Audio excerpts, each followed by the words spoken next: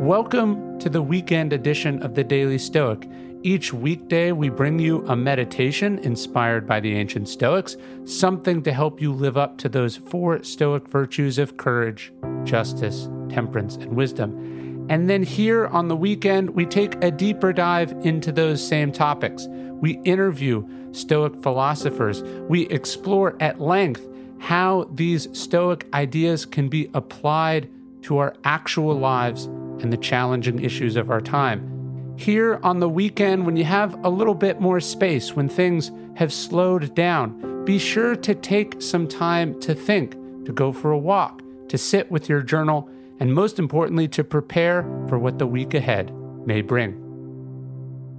Dell Tech Fest starts now. To thank you for 40 unforgettable years, Dell Technologies is celebrating with anniversary savings on their most popular tech. For a limited time, only save on select next-gen PCs like the XPS 13, where you can make the everyday easier with Windows 11. Plus, curate your dream setup with great deals on select monitors, mice, and must-have electronics and accessories. When you shop online at Dell.com/deals, you'll have access to leading-edge technology and free shipping on everything. That's Dell.com/deals. The Daily Stoic is brought to you by Progressive Insurance. One of the cool things about podcasts is that you can multitask while you're listening, but depending on what you're doing right now. Like, for instance, if you're not in some kind of moving vehicle, there's something else you could be doing. You could be getting an auto quote from Progressive Insurance. It's easy, and you could save money by doing it right from your phone. Drivers who save by switching to Progressive save nearly $700 on average, and auto customers qualify for an average of 7 discounts. Discounts for having multiple vehicles on your policy, being a homeowner, and more. So just like your favorite podcast, Progressive will be with you 24/7, 365 days a year, so you're protected no matter what. Multitask right now. Quote your car insurance at Progressive.com to join over 29 million drivers who trust Progressive. Progressive Casualty Insurance Company and Affiliates. National average 12-month savings of $698 by new customers surveyed who saved with Progressive between June 2021 and May 2022. Potential savings will vary. Discounts not available in all states and situations.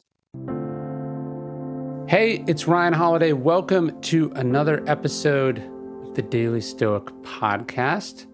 I am just digging myself out of the backlog from the Courage is Calling launch, trying to, Marcus Aurelius talks about when you lose the rhythm, try to revert back to yourself, get back on to it. When you're jarred by circumstances, get back on track, basically. And that's what I find happens on book launches. Like, it's just this thing that consumes so much of your time and energy. Just like, been recording several hours of podcasts every day. I had to travel for it.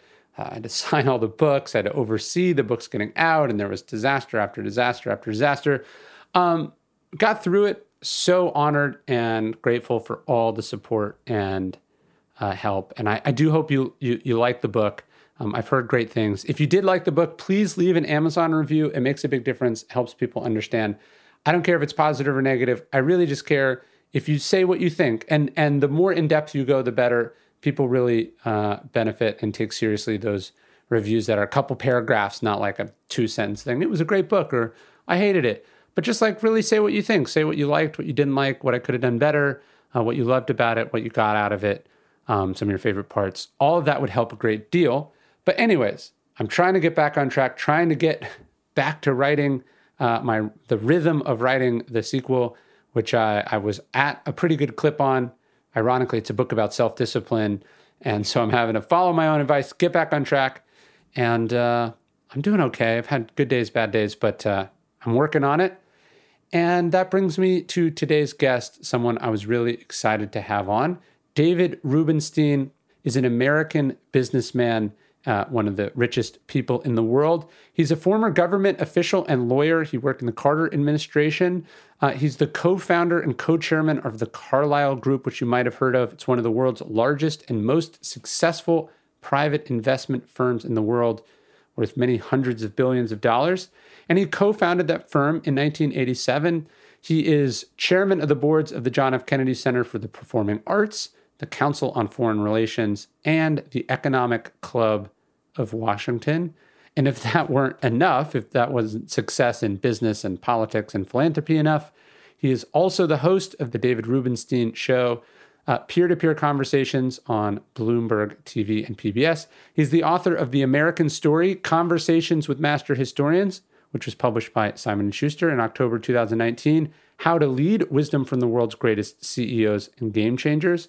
And his new book, which came out September 7th, The American Experiment, Dialogues on a Dream, features interviews with some of our greatest living historians and thinkers, Jill Lepore, Madeleine Albright, Ken Burns, Henry Louis Gates Jr., Elaine Weiss, John Meacham, Walter Isaacson, David McCullough, John Barry, whose book I have raved about. If you haven't read The Great Influenza, you should. John Barry, Winston Marsalis, Billie Jean King, Rita Moreno, and many, many more. It's a great book, an instant New York Times and Wall Street Journal bestseller.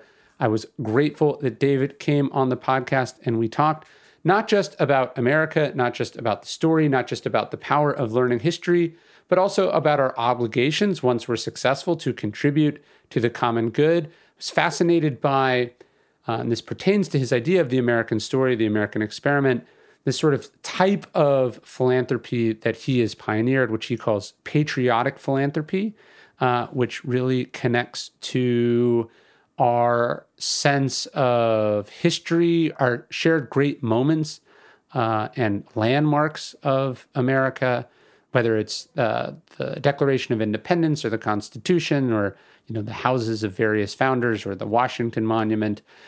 We had a great talk. You can go to davidrubenstein.com.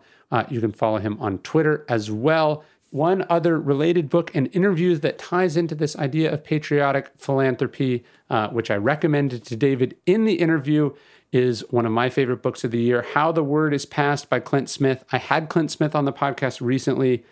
We talked about some of those patriotic but poorly understood moments of American history, whether it's Monticello or the Whitney Plantation, the place in Galveston where the Emancipation Proclamation was read, which set off the new federal holiday here in the U.S., Juneteenth.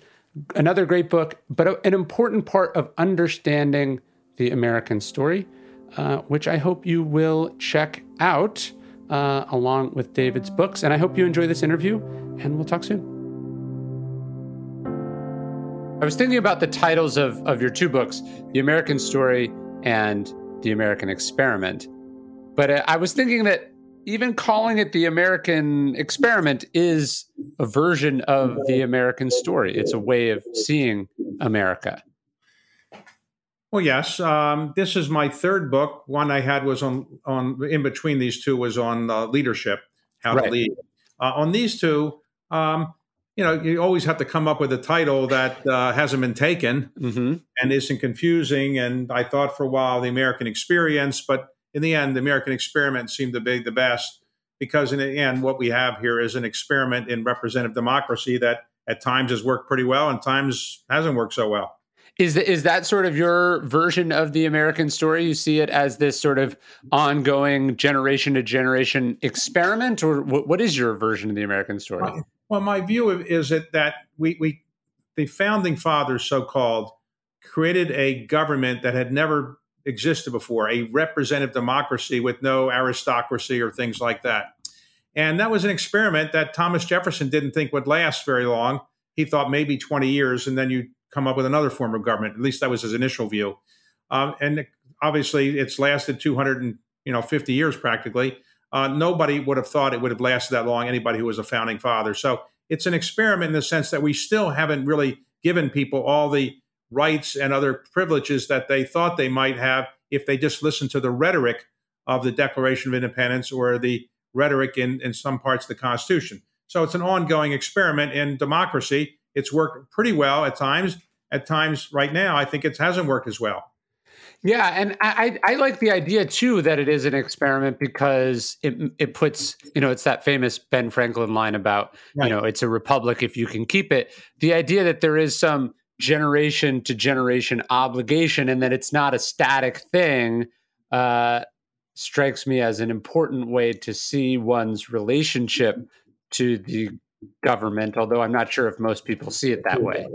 Well, remember, Darwin came up with the origin of the species and the theory of evolution and Darwinian kind of progress. That's what that same principle could be applied to governments as well. I mean, he applied it to nature, but you could say that governments are evolving all the time, and every so often they come on with a different, better, improved form. But sometimes you might, just like a human or an animal gets sick and in some cases dies, sometimes the government can get sick, and while it doesn't die, it can come close to it. And I say in my book that we've had some stress tests that have been really, really serious. Obviously, the Civil War is the most serious stress test, but we went through two very serious ones just in the last year or so. Yeah, and it seems like maybe a way to see the new book is that if America is itself this experiment in representative democracy, then there have also been these sub-experiments, whether it's on the expansion of civil rights and voting rights, whether it's experiments in innovation or technology.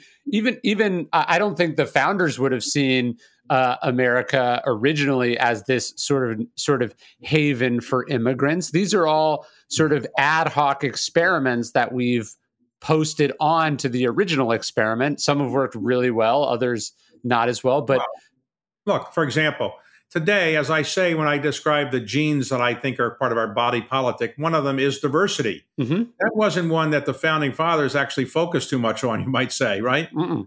I mean, they weren't even focused on giving any rights to women, let alone people of different colors. So, sure, things do evolve. And I would say the principles that are what I call the genes today have evolved over a period of time. The founding fathers, they had many different ideas about many different things than we do today. But that's how, people evolve and governments evolve as well. Yeah, that's sort of the ultimate irony of Thomas Jefferson is how his words are sort of used ultimately against him to do things he probably would have found completely abhorrent or impossible. I think the genius of Frederick Douglass and Abraham Lincoln and Martin Luther King Jr. is to take the sort of literal words of the founders and use them to tell completely different stories than perhaps they were intended to mean, but for the better of both the country and the people. Look, the most famous sentence in the English language was what Thomas Jefferson wrote in the preamble. But what he really meant was all white Christian men who have property are equal. Mm-hmm. Now, he wasn't a gigantic fan of slavery. He thought maybe it should go away at some point, but he wasn't going to use any political risk or power to get rid of it. Or give up or at any personal cost to himself either. Absolutely. But so all white Christian men was really what they were focused on at the time. It wasn't people who were of color, people who were Jewish, wasn't for women. But the rhetoric was so not specific that later other people took that rhetoric and said it applies to me.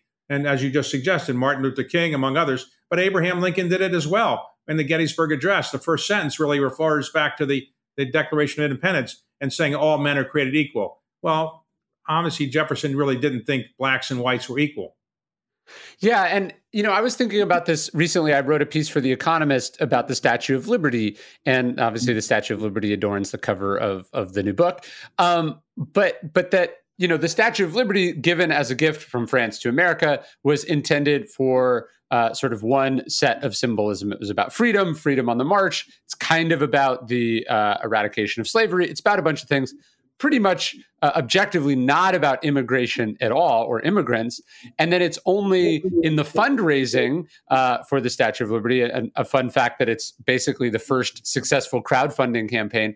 But this poem gets written by someone who happens to be very pro-immigration. And she's working, I think, with like Jewish refugees at the time. She writes Lazarus writes the poem, which gets is put up as part of the statue, but it, in the process, because of the power of story, totally redefines what this symbol means, not just to America, not just what America means to itself, but what America means to the world and what the statue means to the world. But remember, of course, as you obviously know, when the statue was dedicated, we didn't yet have the immigration law that we came up with in 1925 that essentially said to people, if you're Jewish, stay away. If you're from Eastern Europe, stay away. If you're from Asian, stay away. And we had that for about 40 years. And so we really weren't welcoming that many people for a long time. Yeah, there's that line about how like the future is here; it's just not evenly distributed yet. Maybe you could argue that some of these stories or these ideas, they're there. The problem is they just haven't quite taken hold, either politically, culturally, or like sort of in the consciousness. They're just not evenly distributed yet. So you're right, absolutely. Now, so you sound from your voice to be much, much younger than me. So, so when you went to grade school or you went to junior high school, you probably had some American history, and I don't know how they're teaching it these days. I assume it's much different than when I went. But what I'm trying to do is to get people to kind of recognize that American history is not quite what we were taught in grade school many years ago. It's much different. And the stories about Native Americans, African Americans, the founding fathers, while they all had their warts and so forth, we should know about it. We should know the good and the bad. And the experiment is ongoing, and we should recognize we haven't lived up to the rhetoric. And your example of the Statue of Liberty is a perfect example of it. The Statue of Liberty is seen as a symbol of welcoming a people, but it really wasn't intended for immigrants to come there and of all races and ethnicities and be welcomed initially. Yeah. And I want to talk more about the statue with you because I'd love your opinion on the thing I was proposing. But you raise a really good point, and I think it's important what you're doing, and it's sort of shocking to me that people have such a hard time with it. But what is this sort of snowflake fragility we have about history these days, where like it's somehow not we haven't been teaching history properly for a long time. I think most people can accept that. It's been often sort of covered over or outright disingenuous. And now, even if people are overcorrecting a little bit, what is this insane sensitivity people have to their kids being taught that Thomas Jefferson was a hypocrite? You know, I don't get why we can't, like, history shouldn't make you comfortable. It's not clean cut. And if you expect it to be, you're probably not studying history, you're studying propaganda. Well, it goes back to the concept of as I think I say in the book at some point, in 1960, when John Kennedy was elected president, 90% of the population in this country was white, 10% not white. The world has now changed. So roughly 40% of the country's population is not white. Those people that are white see their power going away, the myths that they've grown up with going away, their ability to earn a job or to get the kind of benefits they might want from society going away. And some of that is reflected in the way they want their children to be taught history, which is to say that the white men were really great at everything they did, and they didn't rape and pillage the Indians and so forth. And I think it's difficult for some people to let go of what they grew up with. Interesting. Yeah, that's a good way. When I hear people get, I live in Texas, and when I hear people get mad about like critical race theory, I go, I'm not sure, even if critical race theory was totally wrong and had no historical merit whatsoever, I'm not sure it's any worse than, Confederate Hero Day still being a state holiday or this sort of lost cause mythology they're being taught. That's also inaccurate propaganda that people have been taught for hundreds of years. There's this idea that like the way we were doing it before was correct or, effective. It's just not the case. Look, critical race theory has its challenges, obviously, as well. But because of it, a bill now in front of the Senate and the House is stalled. There was a bill to provide $1 billion to the 50 states to help educate people about history and civics and so forth. Now it's stalled because critical race theory is now said to be the thing that people are going to be teaching. But I guess if you did a survey of people that oppose critical race theory, or I'm not saying I support it, but those people that haven't been vaccinated, you probably find a large correlation between the unvaccinated and those who don't believe in critical race theory. Yes, and I would also say that if you had to poll what percentage of people have strong negative opinions about critical race theory and ask them to define what it was, you probably would not get particularly impressive answers either. I think that's probably the case. But yes, so it sounds like you know a lot about history and you've written a lot about it, right? Yeah. I mean, I love it, and I find that the fact that history is complicated is where all the lessons are, right? Like if Thomas Jefferson is a perfect person, or if the founding fathers were not morally complex, not only would it be boring, but I'm not sure it would challenge us as individuals to be and do better in the present day. Yeah, when you look, as is famously said, nobody's a hero to his valet, right? When you get to be close to somebody and you see the warts, you realize everybody's got their problems. Presidents of the United States, Nobel Peace Prize winners, they all have their challenges. And the founding fathers, as we examine them more, we see that they are challenged not only in their personal lives, but in their views about racial issues that today we accept as a given that people are going to be treated equally, and they didn't think of that way. But it's often difficult to go back and apply today's standards to the 100 years ago or 200 years ago period of time. I think you have to use some discretion in assessing it. For example, is somebody principally known because he or she was a slave owner, and that is what they're famous for? Or are they principally known because they wrote the Declaration of Independence or created the University of Virginia and they were a slave owner as well? You should let people know that, but I don't think you should get rid of the Jefferson Memorial simply because he was also a slave owner, as many people were in those days.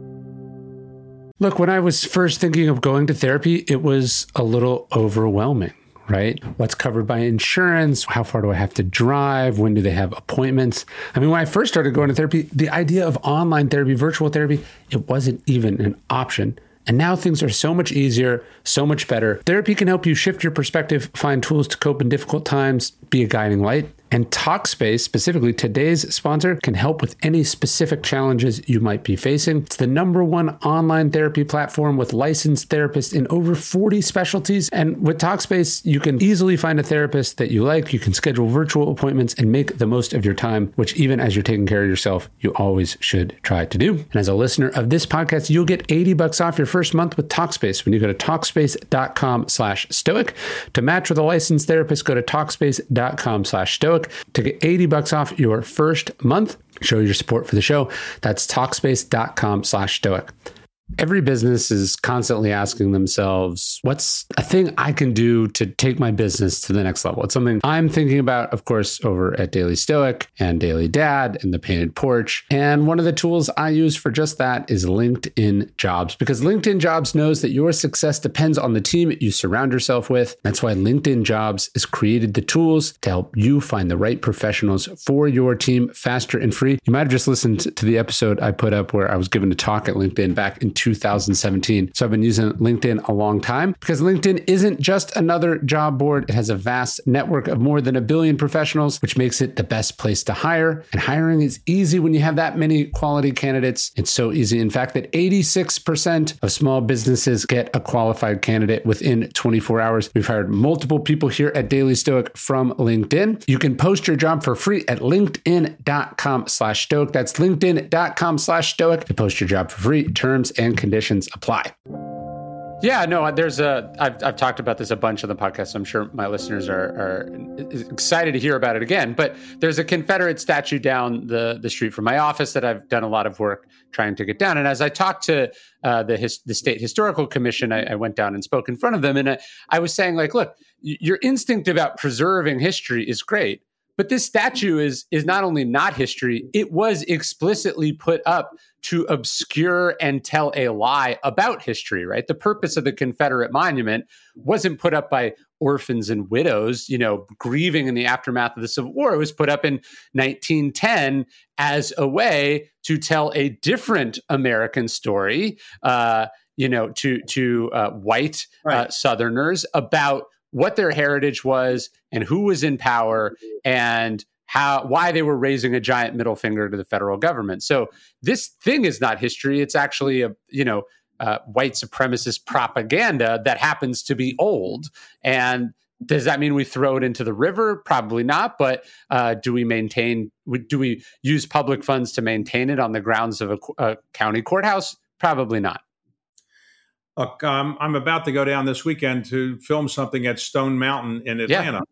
And Stone Mountain basically was used to carve things saying how great the Confederacy was, in effect. In the 30s, right? I'm sorry? In the 30s, right? Yeah, that's correct. And it was done not right after the Civil War to honor those who fought for their states, but was really as a symbol of the Confederacy, which is really a symbol of racism to some extent, I think. So I think you have to distinguish between a monument that might have been put up on the College of Washington and Lee to Robert E. Lee because he was the president of the university, from a statue of Robert E. Lee that's put up in 1950 to be against Brown versus Board or something like that. Right. Yeah. And then something with Stone Mountain, it's tricky because it's like, it's also a feat of sort of engineering and artistic genius. I don't mean that as far as its merit. I just mean like it was hard to do.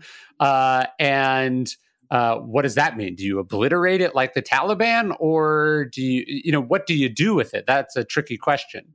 Well, I think in some cases it's good to keep things around to remind people of what people thought and to say, let us tell you how bad this was, but here's a symbol of what people thought of, rather than blowing up the mountain. Yeah, right. That's, it's an interesting thing. Let me ask you, so what is your, obviously as a successful business person, as a philanthropist, as an investor, you could spend your time on a lot of things and a lot of causes. Why choose history? Is it because what you're interested in, or do you feel like that's something that's underserved? Why the focus and dedication to history?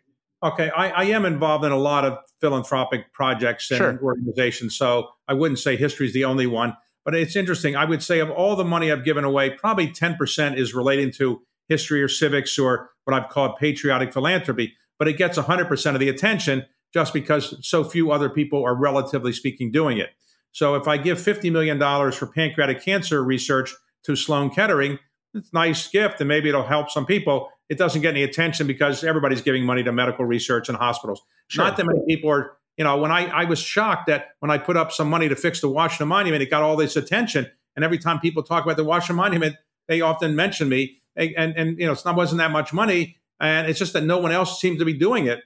But the reason I'm interested in history is that, one, I understand it better. I don't understand physics. I don't understand chemistry. I'm not good in the sciences and so forth. And also, there's a little bit of a gap there. There was a need maybe to do some things there. But also, in any philanthropy, what you have to do, and my standards in philanthropy are find something that you can start that wouldn't otherwise get started. Find something that you can finish that otherwise wouldn't get finished. A third would be find something you're intellectually interested in so you can actually stay with it more than just write a check and help with your time and energy. And last, you can see some progress in your lifetime. So global climate change is wonderful. I wish we could solve it. I don't have enough money, or I'm not going to be around on the earth long enough to have an impact. I'm not a big enough person or wealthy enough to have an impact on that. And I just don't think I'm going to see the progress in my lifetime. So I'm letting other people who have more money and more younger that need to work on that. I'm trying to find things where I can make a difference in the little money I have relative to what Bill Gates and others have, and have the time available to do these things. That's how I look at it. And history is one of those areas. I understand it reasonably well. I like reading history. I think people should learn more about it. And that's kind of why I'm focused on it. Yeah, I was just thinking, like, you're not writing books about innovation or climate change or other issues that you could write about, but you've written these 3 books on. Right. I think the leadership book qualifies also as a book about history because it's still historical. Yeah, and look, the people seem to like the books because they're relatively easy to read. This isn't Principia Mathematica or The Origin of Species I'm writing. I'm basically doing a kind of an overview of the subject matter and then doing the interviews. And you can go from interview to interview. You don't have to read them in a certain sequence and so forth.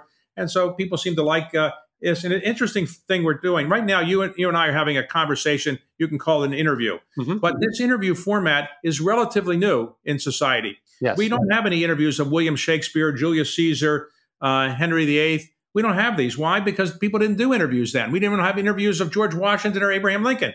People didn't publish interviews. Now, in the last, I'd say 60, 70 years, the interview format on television and now radio and podcast has become something very popular with people. Why? Because you can have a back and forth with somebody. You don't have to read a long book to make the points. In other words, if you were to read a book on history, you might not get from the start to the finish of 400 pages. If you can read an interview, it's relatively easier to digest. And so I think people like reading them, also listening to them. And that's why I think the interview format podcasts have taken off.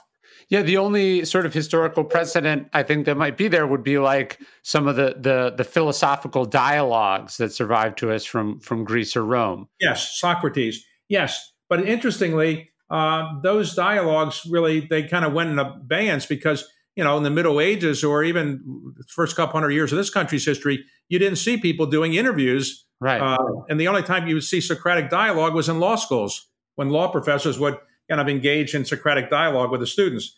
But I think when the late night talk shows, maybe when Steve Allen started and then Jack Parr and later Johnny Carson, all the rest began daytime talk shows and so forth, people began to see interviews as a form of not only information but entertainment, and it became more and more popular.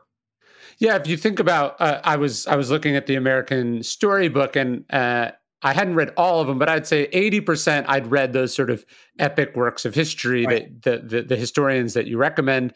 And I was trying to do some loose calculations. It's like tens of thousands of pages, Right. and I think you're doing important work in the sense of like, the average person is probably going to be intimidated to read 4,000 pages on Lyndon Johnson. But when you hear the enthusiasm of a Robert Caro and the depths, the insights that he pulls out of a life that you might not think you'd be that interested in, it does sort of suck you into why you should maybe sit down with, if not the whole series, at least one of them. Well, as I said in the beginning of the American Story, this is really an appetizer. Yeah. If you like it, go eat the whole meal. But everybody might not want to read a 400-page book, but you can learn a little bit about it. If you like more about it, you can read the whole book. So it's kind of designed to educate people a little bit. There is something special about those books. Last year, year before, I read the Taylor Branch series on Martin Luther King. And it's like, again, I thought I understood the civil rights movement. I thought I learned about it in school. And I'd read some biographies and books about Martin Luther King. But there is something about just the sheer depth that an author like that goes into. And you realize, I was reading the acknowledgments of the last book in the series, and he talks about how he started the first book as his wife was pregnant with his son, and then his son helped him as a college undergrad with the research for the last one. And you realize, oh, this is 25 years of someone's life that it might take you, 3 months to read, right. but you are getting sort of distilled history at such a high concentration that there's really nothing like it. I agree. I mean, his books, the first one won the Pulitzer Prize, and the other two are extraordinary books. But think about it, he basically gave a large part of his life to working on this. Yeah. And as you often find, most authors don't really realize that they're going to do that. Take Robert Caro. He's now worked for 35 years on Lyndon Johnson, and he never thought he would be more than like maybe one volume initially. And he's not even through the Vietnam War yet. I know. I asked him, well, what's your view on Lyndon Johnson on the Vietnam War? He said, well, I haven't written that yet. I said, but can't you tell me? He says, no, I can't talk about anything until I've written it. Wow. Yeah, I was worried during the pandemic. I was like, please, God, spare Robert Caro. I want to read the rest of this series. Yeah, as you know, a lot of people were upset that he wrote that other book about his life in between finishing the last volume. People said, what are you writing another volume for? Finish the Lyndon Johnson thing already. It's so good. I mean, I was talking to another author, a friend of mine the other day, and they were talking about the cuts that they had to make to their book. And I sort of use this example all the time. I was like, Robert Caro cut 250,000 words out of The Power Broker. And that book is still like 1,200 pages. But, 250,000 words, as you know, as an author, is like, that's like 3 or 4 books just in itself. And so you think about the depths that guy is willing to go to explore something. It really humbles you. I agree. Like in my own books, not compare myself with him, but I've had a lot of people I've interviewed, and they call me up later and say, David, how come I'm not in your book? And I have to say, well, the editors didn't want you in. What am I supposed to say? In fact, in the most recent book, some of the people asked me about one of the interviews that actually got cut at the last minute. I think some pre-publicity publication about the book said there was going to be an interview with Paul Simon in there, and for a lot of legal and other reasons, I had to take that out. So it actually isn't in. But people were asking me about the Paul Simon interview. I didn't want to tell them it didn't actually make the book. Oh man! Well, so what is the definition of this idea of patriotic philanthropy? That sounds interesting, but I'm not quite sure what it means. Okay, I coined the phrase, and like most phrases, they are a little misleading. All philanthropy, in my view, is patriotic. Sure. So what I meant by it was philanthropy that is designed to remind people of the history and heritage of the country. So you could call it historical philanthropy. I call it patriotic philanthropy. But whatever the reason I use that word, it just seemed to fit. But what I mean is, what I do is I buy historic documents, put them on display to remind people of what was in these documents, and to hopefully encourage people to see them and learn more about them, or to fix monuments or fix homes like Monticello or Montpelier or things like that, to fix them up so more people will go. The theory of what I'm doing is that if more people will see the originals, they'll learn more about history. For example, why preserve the Magna Carta? We know what's in the Magna Carta. Who cares about having the original? Well, the theory is that if I preserve the Magna Carta, and it's the only one in private hands that's on long-term permanent loan to the archives, people might go visit it. And when you go visit it, in anticipation of it, you're likely to read about it. When you get there, you're going to have a curator tell you about it. And afterwards, you might read about it. That's different than seeing it on a computer slide, because the human brain doesn't yet equate seeing the words of the Magna Carta on a computer slide with actually seeing the Magna Carta. The same with Mount Vernon. If Mount Vernon has been preserved and you go visit it, it's a better experience. You'll learn more about it than if you just look at pictures on the computer. So that's why I try to preserve some of these things.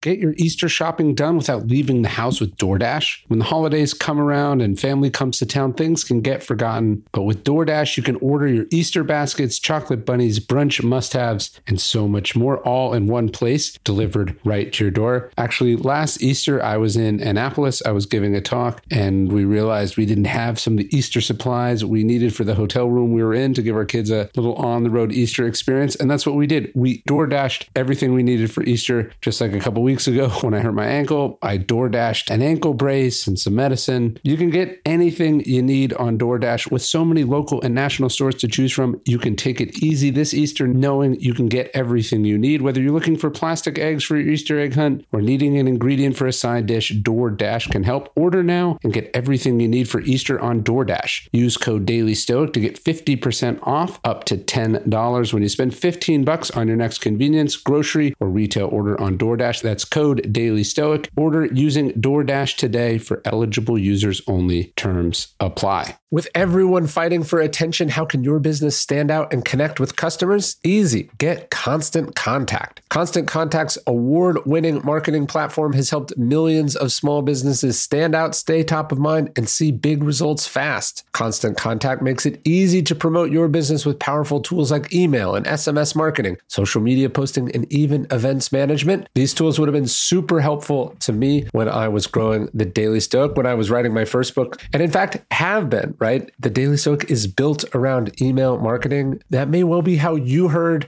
of this very podcast. With Constant Contact, you'll reach new audiences, grow your customer list, and communicate more effectively to sell more, raise more, and fast track growth. So get going and start growing your business today with a free trial at ConstantContact.com. Just go to ConstantContact.com right now. Constant Contact, helping the small stand tall. ConstantContact.com. Have you read this book, How the Word is Passed by Clint Smith? It just came out maybe like 6 months ago. No, what is that? It's really good. I had him on the podcast. He tours.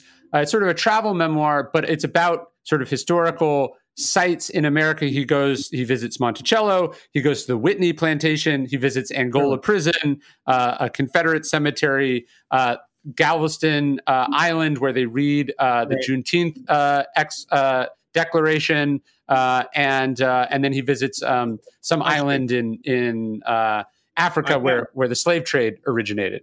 I haven't done that, but I am working now on a PBS series that'll come out in about a year, where we're visiting some historic sites like the Galveston Wharf, where the kind of Galveston flag was ultimately put together, or at least it came from there to some extent after Mr. Galveston. Or visit the Stone Mountain or things like that. So I'm visiting historic sites and try to educate people about them, and then ultimately it'll be on TV. But it sounds like he's done the same thing, and I'll have to go read his book. I think you would like it. And his point is just that these sites, which, people sometimes see as sort of roadside tourism or whatever, are really the way that Americans learn history about themselves. Like he's at Monticello, and it's him and these sort of two white ladies, and they're just sort of like surprised that Thomas Jefferson owned slaves. Like they just sort of not thought about it. Well, when I put up the money for Monticello, I did tell him I really thought that the slave quarter should be built out, which they did. And the same with Montpelier. We should tell the slave story, which they have now done very well. Yeah, and it's really interesting. I guess there's one in Louisiana called the Whitney Plantation, which is sort of a plantation, but it's not the history of the white people who owned it. It's like the history of slavery and what it actually looked and felt like, because it's tricky, right? It's easy to celebrate the fun stuff historically.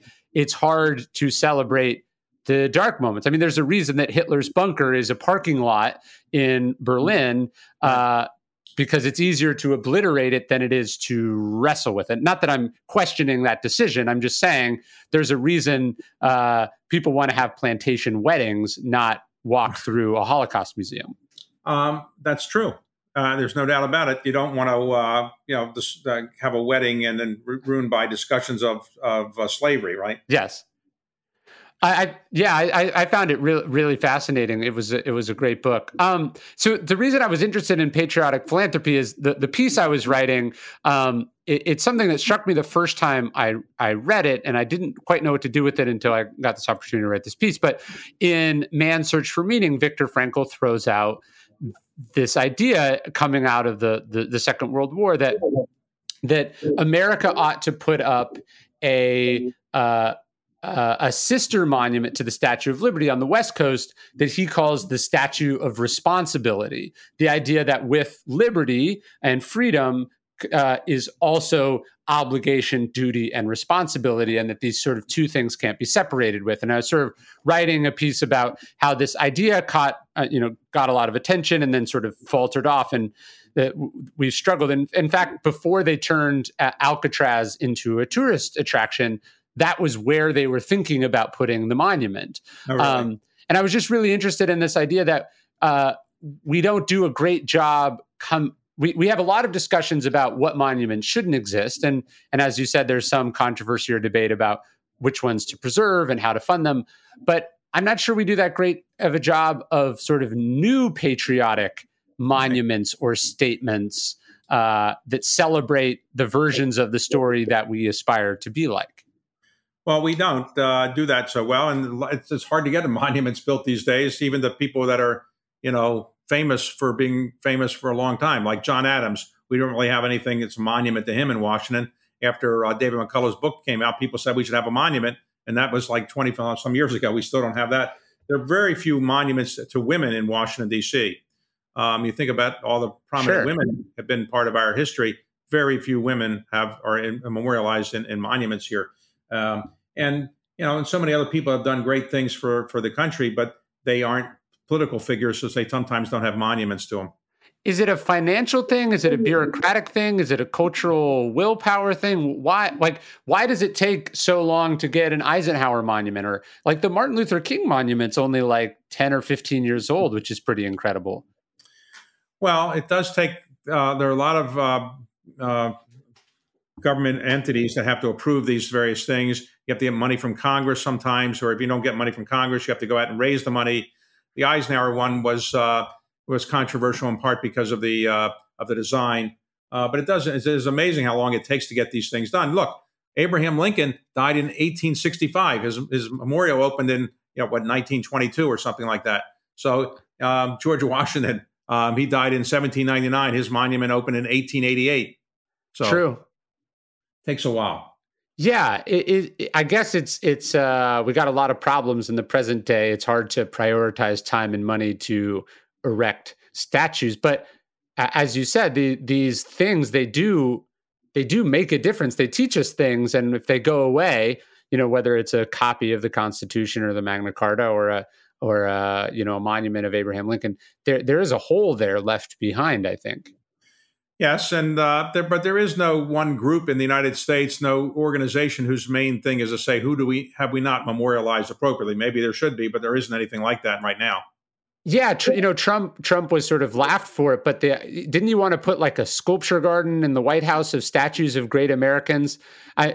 Putting aside whatever his actual motivations were, that does strike me as a pretty good idea. He wanted to do it, and it wasn't in the White House, but it was in the mall. And the controversy was that he named some of the people he wanted to put in there, and some of them might be people who you would say might not deserve a monument. Sure, sure. No, I like the idea probably more than the execution. Not a bad idea. And of course, trying to figure out who to put in those things, it's complicated, but we'll see. Maybe Yeah, like that. if one monument is hard, I got to imagine a collection of monuments to different people is like herding cats or something. Absolutely. So I'm curious, like when someone finds themselves in your position, you've been successful, you've climbed to the top of your profession. You could obviously continue to focus on that. You could also just kick back and relax. What keeps you focused on this, among other things? Like, is it a sense of obligation or? Well, look, I came from very modest economic circumstances, and I got successful in part because this country enabled somebody with my last name and so forth to rise up. So I want to give back to the country. That's one thing. Secondly, I enjoy what I'm doing. The hardest thing in life is to find something you enjoy and then have time to do it. I enjoy these kind of subjects and talking with you or talking about history, writing books. It's my pleasure. I don't really like playing shuffleboard. I'm not good at relaxing. And so it's pleasure for me. And third, I'm now 72 years old. And, I would say 80% of the people who were born when I was born are not alive now. So, a lot of people will, my age and, older, will probably not be around forever. I don't know when I could get a bad disease tomorrow. I could have died from COVID. So I'm trying to get things done that I sooner rather than later. I call what I'm doing sprinting to the finish line.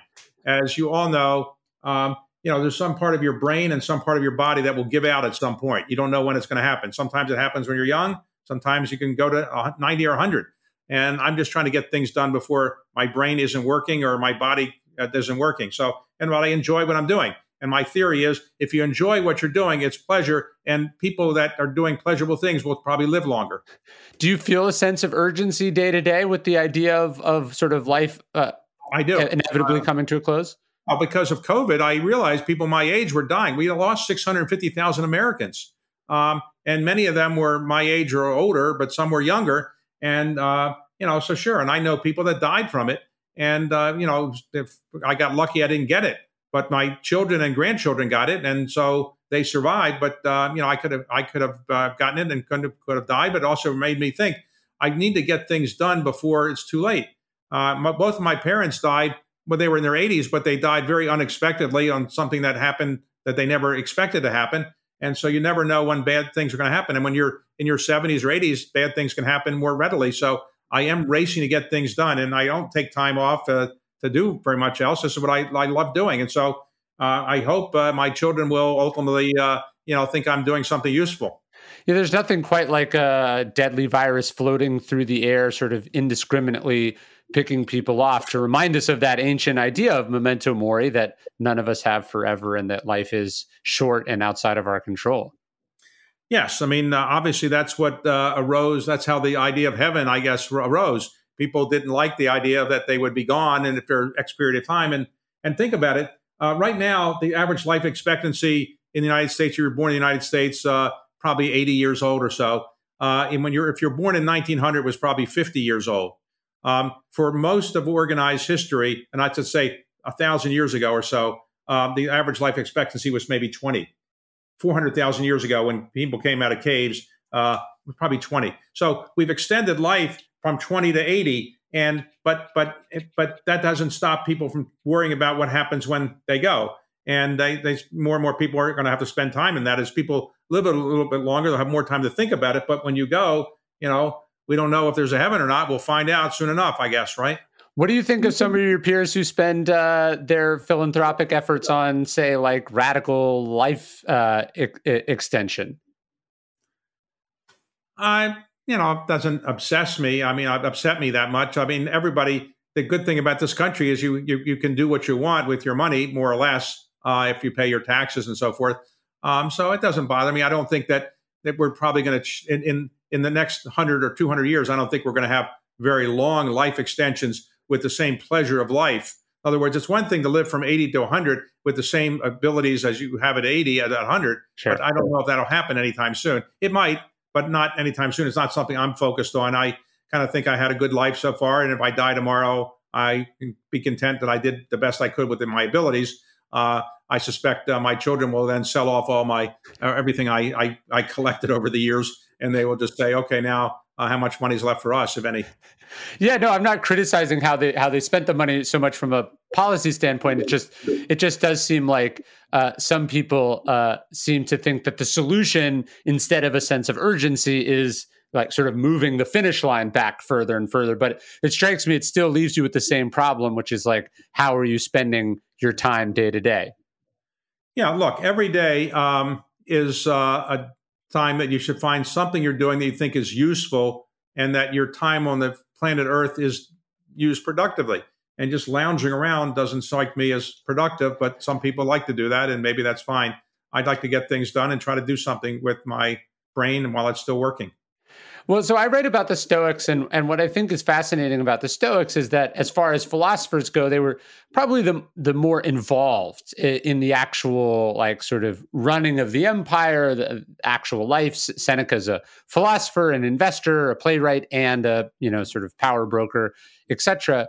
But one of the things they talk quite a bit about is money. These are it's interesting. Most of what survives to us from philosophy, although there's your Diogenes and such, it's usually sort of rich, privileged people, but they're kind of always fascinated with like, the upper echelons of Roman society. I'm always fascinated when I talk to someone who's been extremely, extremely successful. Like, what does that feel like? What does it feel like to make more money than a human being could possibly consume in hundreds of lifetimes, like especially as you said, coming from modest circumstances? That I'm sure that wasn't something you were used to. Well, I didn't have any money growing up. Of course, my parents were blue collar people.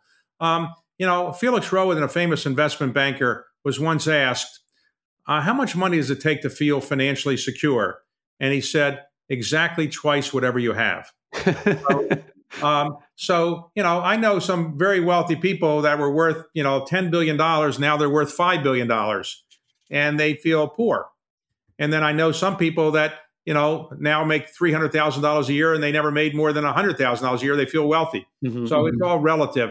In the end, today, I don't feel myself extremely wealthy compared to some of the wealthy people I know, but obviously many people would laugh at that because of the amount of money I am said to have. But I don't run around bragging about my net worth or anything like that. And I don't know that many people that do that. I think you just adjust to the situation you find yourself. When you grow up poor, you don't say, "I wish I was rich, I got to go be rich." You just adjust to the situation you have and make the best you can of it. If you grow up rich, you say, "Okay, there's some burdens with being rich, but it's probably better to be rich than not rich." But there's obviously a lot of challenges with being rich as well. So I don't view it as an unmitigated blessing to have money. Yeah, it's there's that Roosevelt line about how comparison is the thief of joy. Some of the extremely wealthy people I've met, as you said, objectively you'd be like, "Oh, this person has a lot of money," and you don't realize that they're of course comparing themselves to the person three spaces above them on the Forbes list. Well, look, many of the most tortured souls I know are the wealthiest people I know. Why is that? Well, because if you make $5 billion, you feel I should make $10 billion. If you make $10 billion, you say, "Why aren't people telling me why shouldn't I win the Nobel Peace Prize? I want to do something more than just be known as a rich guy." So everybody wants something different, it seems. Nobody's ever happy with what they have. I'm pretty happy with where I am. But of course, I'd like to do more with my life. I wish I had accomplished more. But, there are some people who feel that unless they are recognized by everybody as being universally brilliant and talented and deserving all kinds of awards, their life isn't going to be pleasurable. Do you think part of it is that also sort of tortured people who have some kind of thing they need fulfilled, it's also what draws them to, like, let's say, make a lot of money or try to be the best quarterback in the world or the most famous singer in the world? Yeah, to be successful at anything, as I was saying in my leadership book, you've really got to put in the time. You got to work hard. You have to drop other things. And that can make you a person that's so unidimensional that, you're not attractive to a lot of other people. They don't want to deal with you. And so after you make all the success, people say, well, I don't really care that you're that successful. I don't really like you. You're not a very likable person. I know some very wealthy people that nobody likes. People don't like certain wealthy people. There are some wealthy people really admire, but some wealthy people have made it in ways that people don't want to do anything with them unless they just take their money as a philanthropic gift. But otherwise, they don't want to socialize with them or see them at all. Well, and if you were an easily satisfied person who was happy with, little, you probably wouldn't have, like, if Michael Jordan was just happy with being pretty good, he wouldn't have been Michael Jordan. And thus that also makes it hard to enjoy being Michael Jordan. I agree. I mean, Michael Jordan, I don't know him, but I assume he's probably not as happy as when everybody was waking up every day looking at his box scores. He's not as big a deal as he once was, though he's still a big deal. But, when you're not in the newspapers every day for what you're doing and you thrive off that, you may feel that you're not as big as you once were, and therefore you're not as happy as you once were. There's a story I've told a couple times. You're probably familiar with it, but Joseph Heller and Kurt Vonnegut are at a party of a billionaire, and Vonnegut's teasing Heller, and he says, this guy made more money this week than your books will make in their lifetime. And Heller says, yeah, but I have something he'll never have. I have enough. Do you find you meet sort of people that just nothing is ever enough, like no amount of success, no amount of fame, no amount of money will ever make them feel content? Well, what's the title of Mary Trump's book? Yeah, you're right. So, yes, there are certain people that are never going to get enough attention and praise that they are going to be satisfied. And there's no doubt that psychiatrists are very busy dealing with those people all the time. Yes, it's a challenge because if you're a driven person, you're just never going to be completely satisfied unless the world tells you win a Nobel Peace Prize every day and you're president of the United States or something. And that doesn't happen, of course. And for people who don't know the title of that book, it's Too Much and Never Enough, right? Right. Is that something you've had to work on yourself? I imagine you were, very driven, very ambitious, very unsatisfied with just being good enough, and that because you wouldn't have created your company had you had low standards. But then once you get to the top, have you had to work on that in yourself? Well, I'm not sure. I would say I got lucky in a lot of the things I did. So my business was luck, and I had good partners and so forth. And I got involved in a lot of nonprofits, and I became the chair of a number of the boards. And that was luck. Maybe other people didn't want to be the chair. I don't know. I had a lot of luck. I would say I'm pretty happy with where I am. Nobody's ever completely happy with everything, but I'm pretty happy with where I am. And, if I died tomorrow, I would feel I've led a reasonably happy life. And, what can I do? Let's say you are looking back, reflecting on your life, just because I think it's an interesting thought exercise that might provide some clarity for other people. What accomplishments do you think would strike you as the ones you're most proud of? Is it business, family, philanthropy? How do you look at that? Well, I think everybody's legacy who has children is ultimately their children. That's probably the most important legacy. I have 3 children. They're all in private equity, pursuing the highest calling of mankind, as I like to say. But they're all, well-educated, adjusted. They're on their own. They're not, depending on me to die and get a trust fund or something. So I think, they're in reasonably good shape. Second is my mother and father lived to see what I was able to achieve. And so when I do interviews, you may or may not have noticed, but I always like to ask famous people, did your parents live to see your success? Because what can be more thrilling for a parent to see a successful child or a child to see the parent be happy with what they achieved? And my parents lived to be in their mid-80s, and they were pretty happy with what I achieved. I didn't say to them, I should have done much more. I wish I had accomplished more. I just said, I'm happy that you're happy. And so that was an accomplishment I was happy about. But I think that probably the most important thing that people talk to me about now is that I've given back to the country. And it's an interesting thing. I've done this patriotic philanthropy and some other things and given back to the country. And people seem to think that's a good thing to do. And I'm glad that people think that.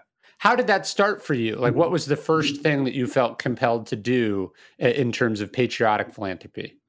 Yes, I did work in the White House when I was very young for 4 years, and I thought that was giving back to the country. But of course, we got inflation to 15%, so people didn't probably think that was such a great contribution. It was just. But maybe we can beat that record now. It's a hard record to beat, believe me. I would say that if you hire McKinsey or the equivalent of McKinsey and say, give me some ideas of how I can do something useful for society, you'll get some good proposals. But I didn't do that. I stumbled into it. As many good things in life happen, they happen by serendipity. I happened to go to a viewing of the Magna Carta, and they told me it was going to be auctioned off the next night and was probably going to leave the country, and was the only one in the country and the only one in private hands. So I just said, I'm going to go buy it. And so that led to my buying other historic documents, and that led to me fixing the Washington Monument when I heard they had the problems, and so it led to fixing up other buildings. So I kind of stumbled into it, and ultimately I coined this phrase, patriotic philanthropy, and it's kind of evolved into other things. But I can't say it was a forethought. I didn't sit down and think, how can I give back to the country? It kind of happened by happenstance. No, and look, I think the books are a big part of that legacy. There's something special about books in that they kind of punch above their weight, right? Like however much time and energy you spent and money spent on the books, I've got to imagine, let's call it $1 million. I imagine $1 million into this fund or that fund wouldn't have near the impact as, for whatever reason, a bunch of pages glued together between two covers. Well, first, when you write a book, assuming it's reasonably literate, people will think you're reasonably intelligent. So, I think that's good. I like to have people think just because you're a rich businessman, you're not an idiot, just who happens to stumble into a good business situation. And two, I enjoy writing and I enjoy reading. And so it's a pleasure to put them together. Also, I guess it's a legacy for my children and grandchildren. They'll see that, hey, I actually did something that's still hanging around. I am a collector of rare books, particularly those relating to Americana. And I have a very, very large collection, people tell me, by normal standards. And I'm thinking about it. I'm buying these books that people wrote 100, 200 years ago. Yeah. And maybe nobody's not going to buy my books in 100, 200 years. But the fact that there's something that's still around 100, 200 years after you're gone is, interesting. And so I just enjoy writing books. My problem is I didn't think of doing it, or I didn't have the time to do it till I was in my late 60s. So I wish, I read about some people that have written 30 books. I don't know how they had time to do it, but they actually started earlier. And if you have a routine, you can get that done. I think my former boss, Jimmy Carter, has written, 28 or 29 books. Man, he pumps them out, and they're all very good. I've read probably 4 or 5 of them, and it's almost like he missed his actual calling. So he and other people have written books. Richard Posner, one of my former law professors at the University of Chicago, he's written about 30 books. And while he was also a judge and a law professor. So a lot of people are much more productive. Teddy Roosevelt, I think, wrote 30 books or so. I wish I had started earlier. I'm now trying to do one a year, and I have a formula that enables me to do it. I have to give up other things. So I enjoy doing it. I hope my brain will keep going for a while. Yeah, I have a little bookstore that I own here in Texas, and sometimes I walk through it, and I'm always struck by, man, this book is 2,500 years old, and people bought it today. It's a magnificent sort of feat of human genius to do so. I mean, there's bridges from that period that have crumbled into dust. It's kind of insane to think about the lifespan and the impact that a singular book can have.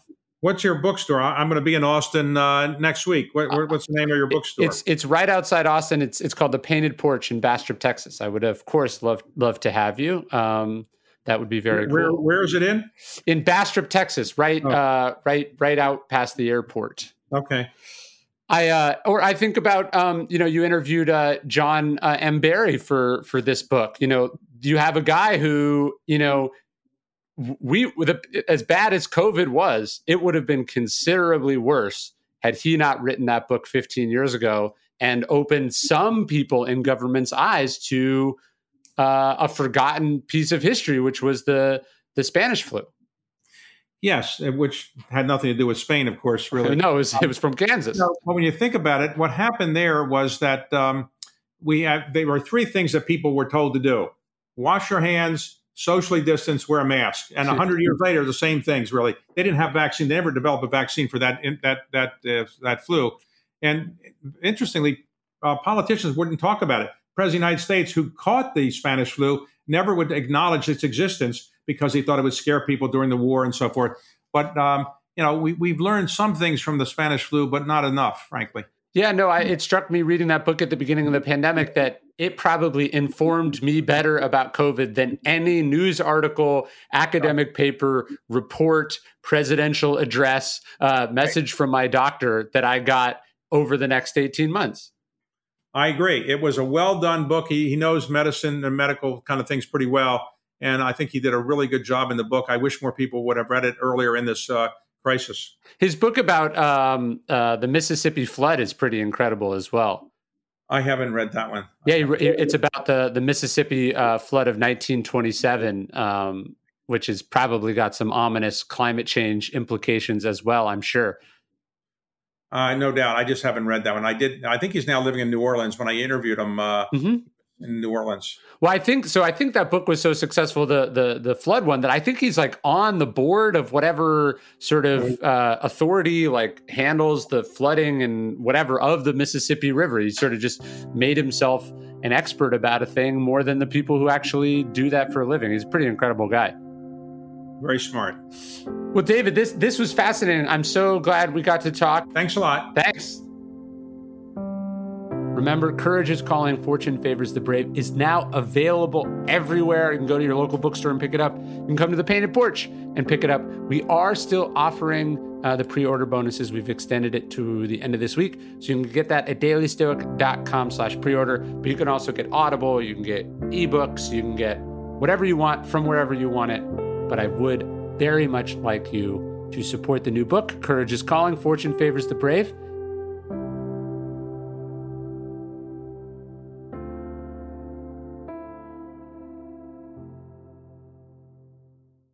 Hey, Prime members, you can listen to The Daily Stoic early and ad-free on Amazon Music.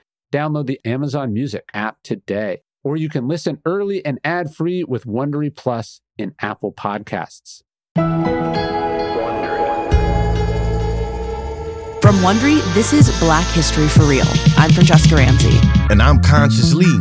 What do most people think about when they hear the words Black History? Rosa Parks, Reconstruction, MLK, February, Black History Month. Exactly. There are so many stories of Black history that we just are not really talking about or thinking about, especially outside of February. And we are about to flip the script on all of that. Because on this show, you're going to hear a little less, in August 1492, Columbus sailed the ocean blue. And a little bit more. She is a heroine to some. As a fighter for black rights, she is a villain to others.